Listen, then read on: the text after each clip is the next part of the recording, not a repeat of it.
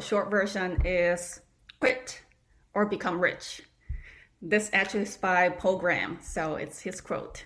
A longer version is my own version is have faith in yourself, have faith in life, and be very focused in what you are doing.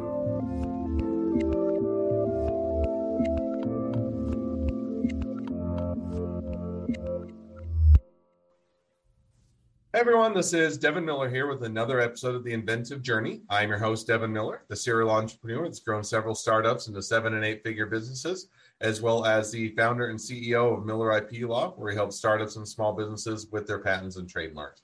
If you ever need help with yours, just go to strategymeeting.com, and we are always here to help. Now, today we have another great guest on the podcast, Lily Tang, and Lily was born and raised in China and always wanted to be an entrepreneur. And then went to college and moved to Canada and did a master's degree in Canada, and then came to the U.S. to do a PhD in the U.S. I think it was in engineering, and she can correct me if I'm wrong. Yes. And then went into, got into oncology, doing a PhD program, working with people in oncology, and became a physicist, I think, in oncology, and then became a professor. Built an oncology clinic, I think has something to do with Yale, and she could clarify that as well. And then combined AI or artificial intelligence along with for oncology nurses, which is what she's doing today. So with that much as an introduction, welcome on the podcast, Lily. Yeah, thank you so very much, Devin. So my name is Lily Tang, and as Devin introduced, so I was in electrical engineering and accidentally got into oncology. Basically, when I was doing my PhD, I had this collaboration with a group of people in oncology from. I'll jump in just really quick because you want to jump to the end of the story. We definitely want to get to that, but let's rewind just because at the end of this, we don't want to ruin the end of the book before you read the beginning of the book. And so with that, let's jump back a little bit in time to when you're kind of born and raised in China, wanting to be an entrepreneur, and how your journey got started there. So actually, the entire family immigrated to Canada. So that's like literally when I just graduated from college, and we moved to Canada. So by then, although it's still in the back of my mind, want to build my own company. Survival was the number one priority, and I also wanted to go to school. Experience what school means. In Canada. So I actually worked in a restaurant for a year and a half. And during that time, I was taking English, TOEFL, that exam, and apply for grad school. So then I got accepted to University of Waterloo. And then I did my master's degree there. And then by the time I was graduating, again, I did not want to work. I want to just have to build my own company, but I did not have a good idea. So by then, people say, why not just do a PhD? And they also say, if you really want to do a PhD, you should just go experience something different. You should go to the US. So that's why I came to the US and did my PhD. Again, with always in the back of my mind, I'm paying attention to news about entrepreneurs and wanted to do it by myself. All those schoolwork got in the way. So I finished, I came to the US, did my PhD, still in electrical engineering. And then that story I was talking about happened.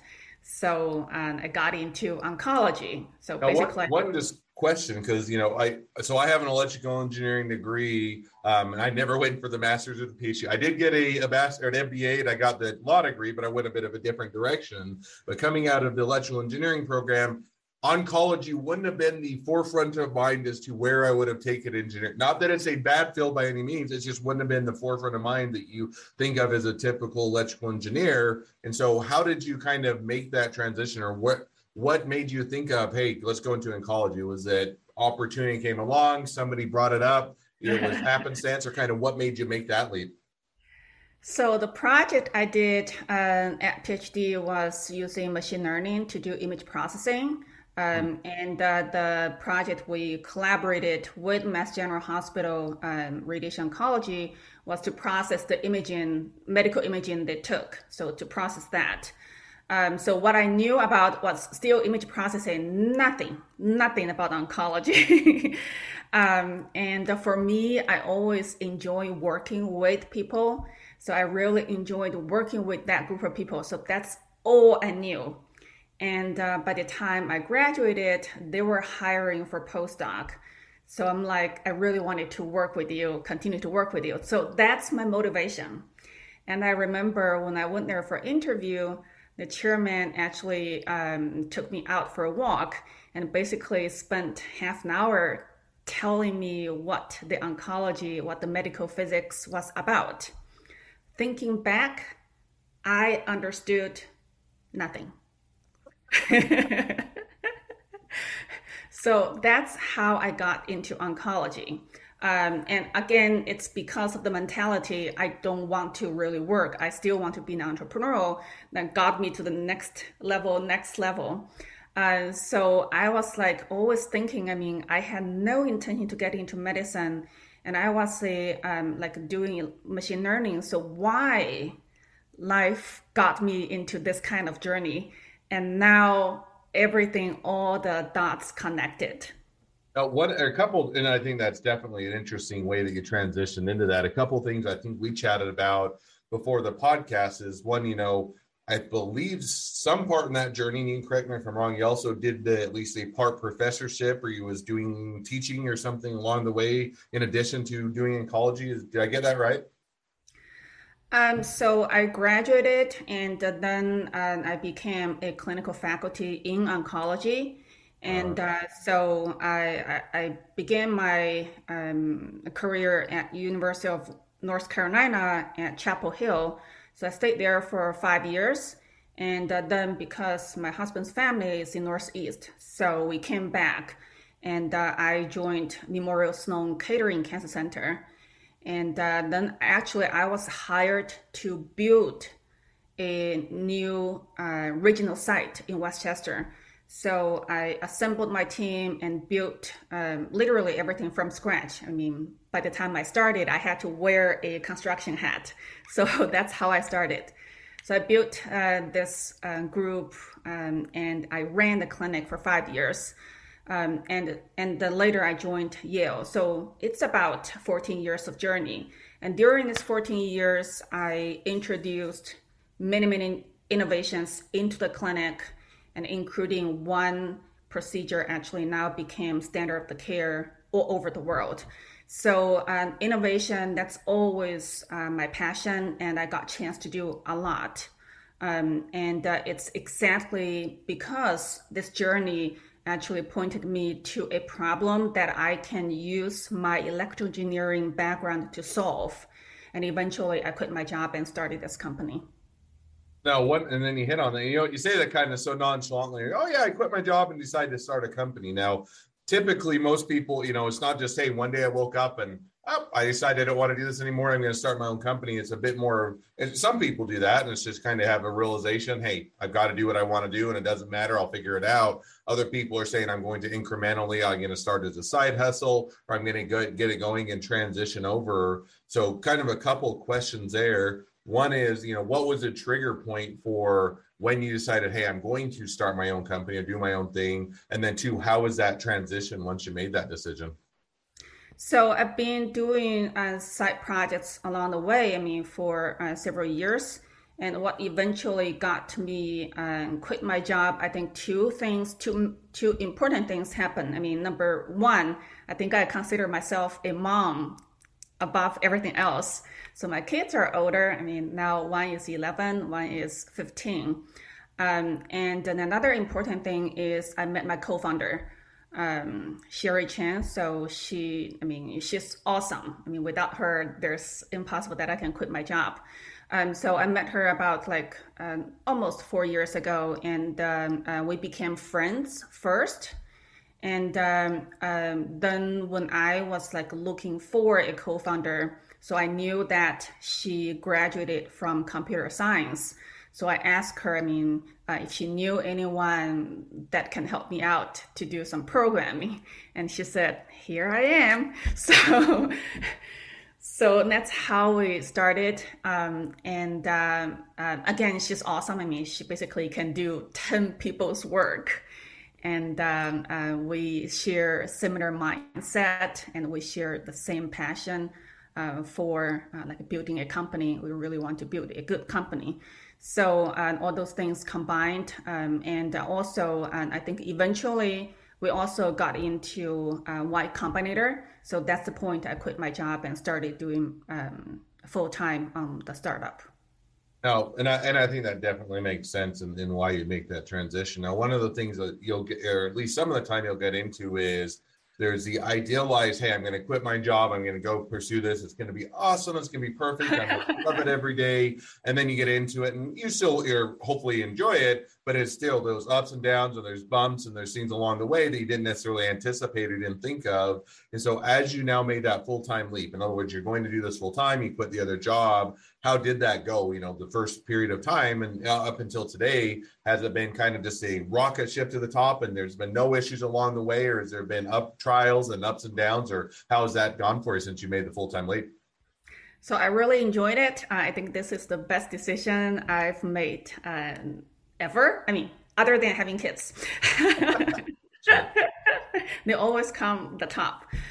So I think become a founder with a lot of life experience, there is a big pro, which is I consider myself very grounded. So I do not have much of the emotional swing. So I can like handle all those ups and downs, with like just like a normal life.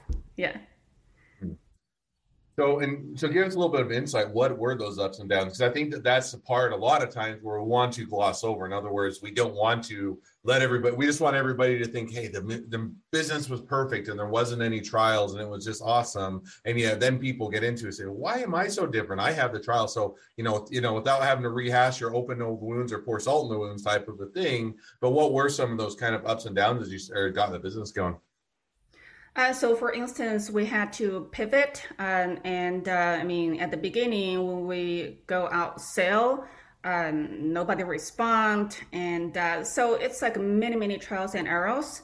And also, a lot of people when you go read the news, the social media, it's all positive. Like this one, it's like overnight success. That one, it's like raised millions of dollars.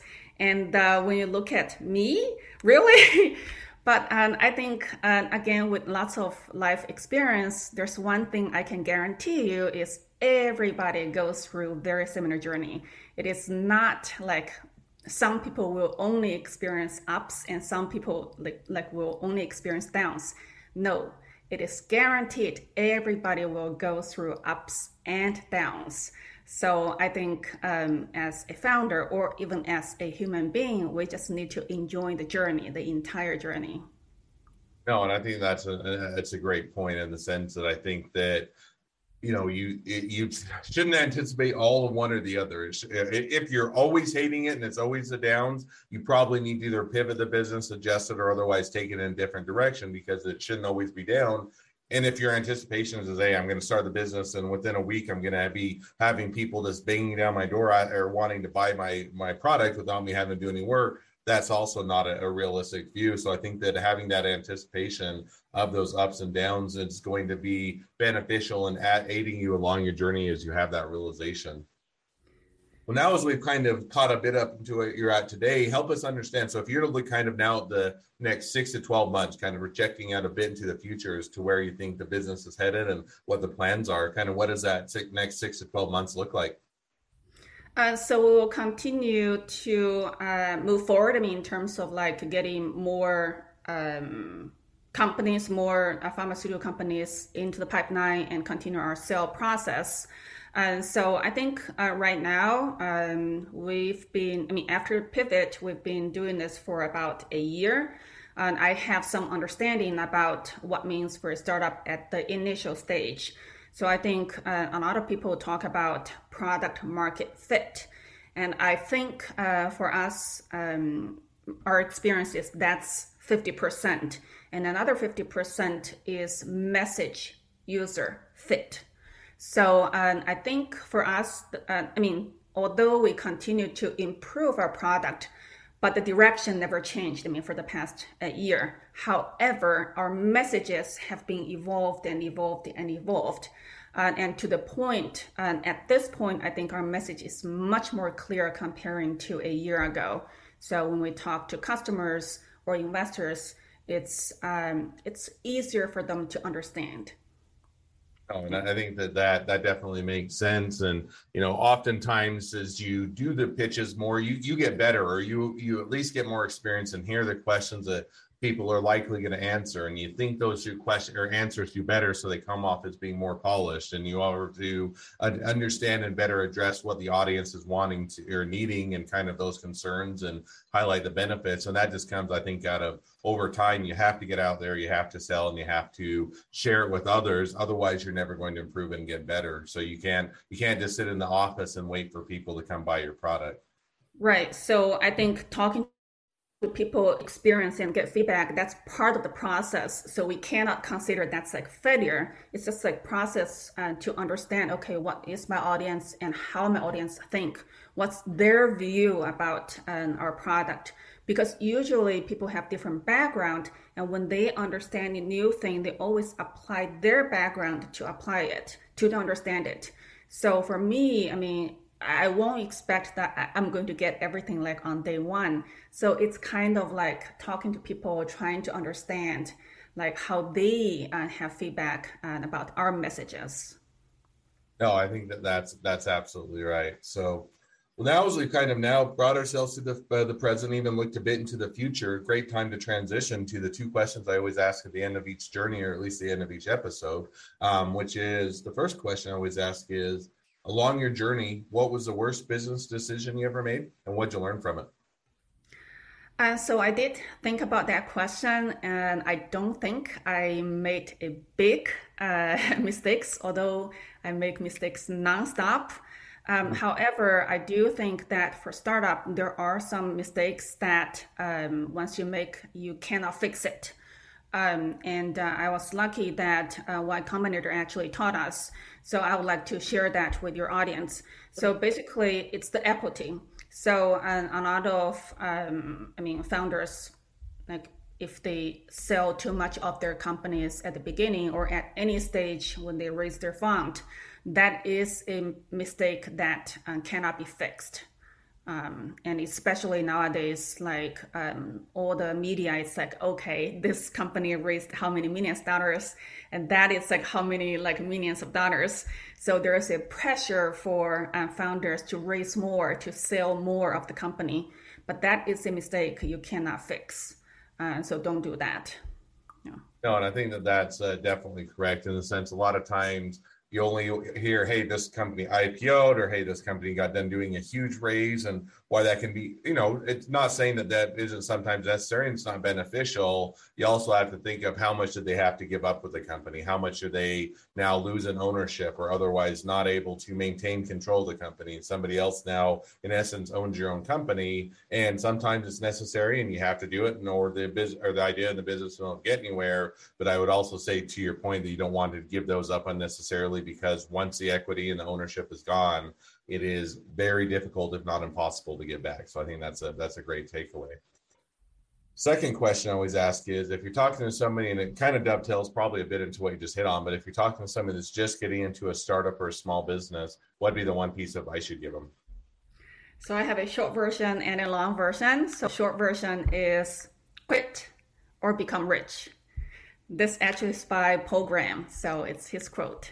A longer version is my own version, is have faith in yourself, have faith in life, and be very focused in what you are doing. No, I think that's great. And I think that, having that, if you're not able to from the get-go, or as you go along, have that faith in yourself, nobody else is going to have the same faith as you will. So you might as well figure that out, or have faith in yourself, get the assurity that you need, because it's going to be a lot of work along the way. And if you don't have that faith and self-assurity of your ability to accomplish things, at some point when you hit those speed bumps, you're going to end up giving up because you're just not able to keep yourself motivated because nobody else is going to do it for you. Yeah, Well, I with think. that, if as we wrap up now, if people want to reach out to you, they're interested in your field, so they want to be a customer, they want to be a client, they want to be an employee, they want to be an investor, they want to be your next best friend, any or all of the above, what's the best way to reach out to you, contact you, or find out more? So two ways. I mean, find me on LinkedIn, Lily Tang, or just send me an email. That's lily@lifeclinic.com. So that's LILY, Life Clinic, LIYFE clinic.com. Awesome. Well, I definitely encourage people to reach out to you, connect, and find out more and support. I think, first of all, a cool technology and a great area. Well, with that, thank you again, Lily, for coming on the podcast. It's been a fun. It's been a pleasure. Now, for all of you that are listeners, if you have your own journey to tell, we'd love to have you on the podcast and share your journey. Yeah, So you thank can you go very much, to, Devin. so if you'd like to be a guest, you can go to inventiveguest.com and apply to be on the show. A couple more things as listeners, make sure to click subscribe, sure to click share and review, because we want to make sure that everybody finds out about all these awesome episodes. And last but not least, if you ever need help with patents, trademarks, or anything else with your business, just go to strategymeeting.com, grab some time with us to chat, and we're always here to help. Thank you again, Lily, and wish the next leg of your journey even better than the last. Thank you so very much.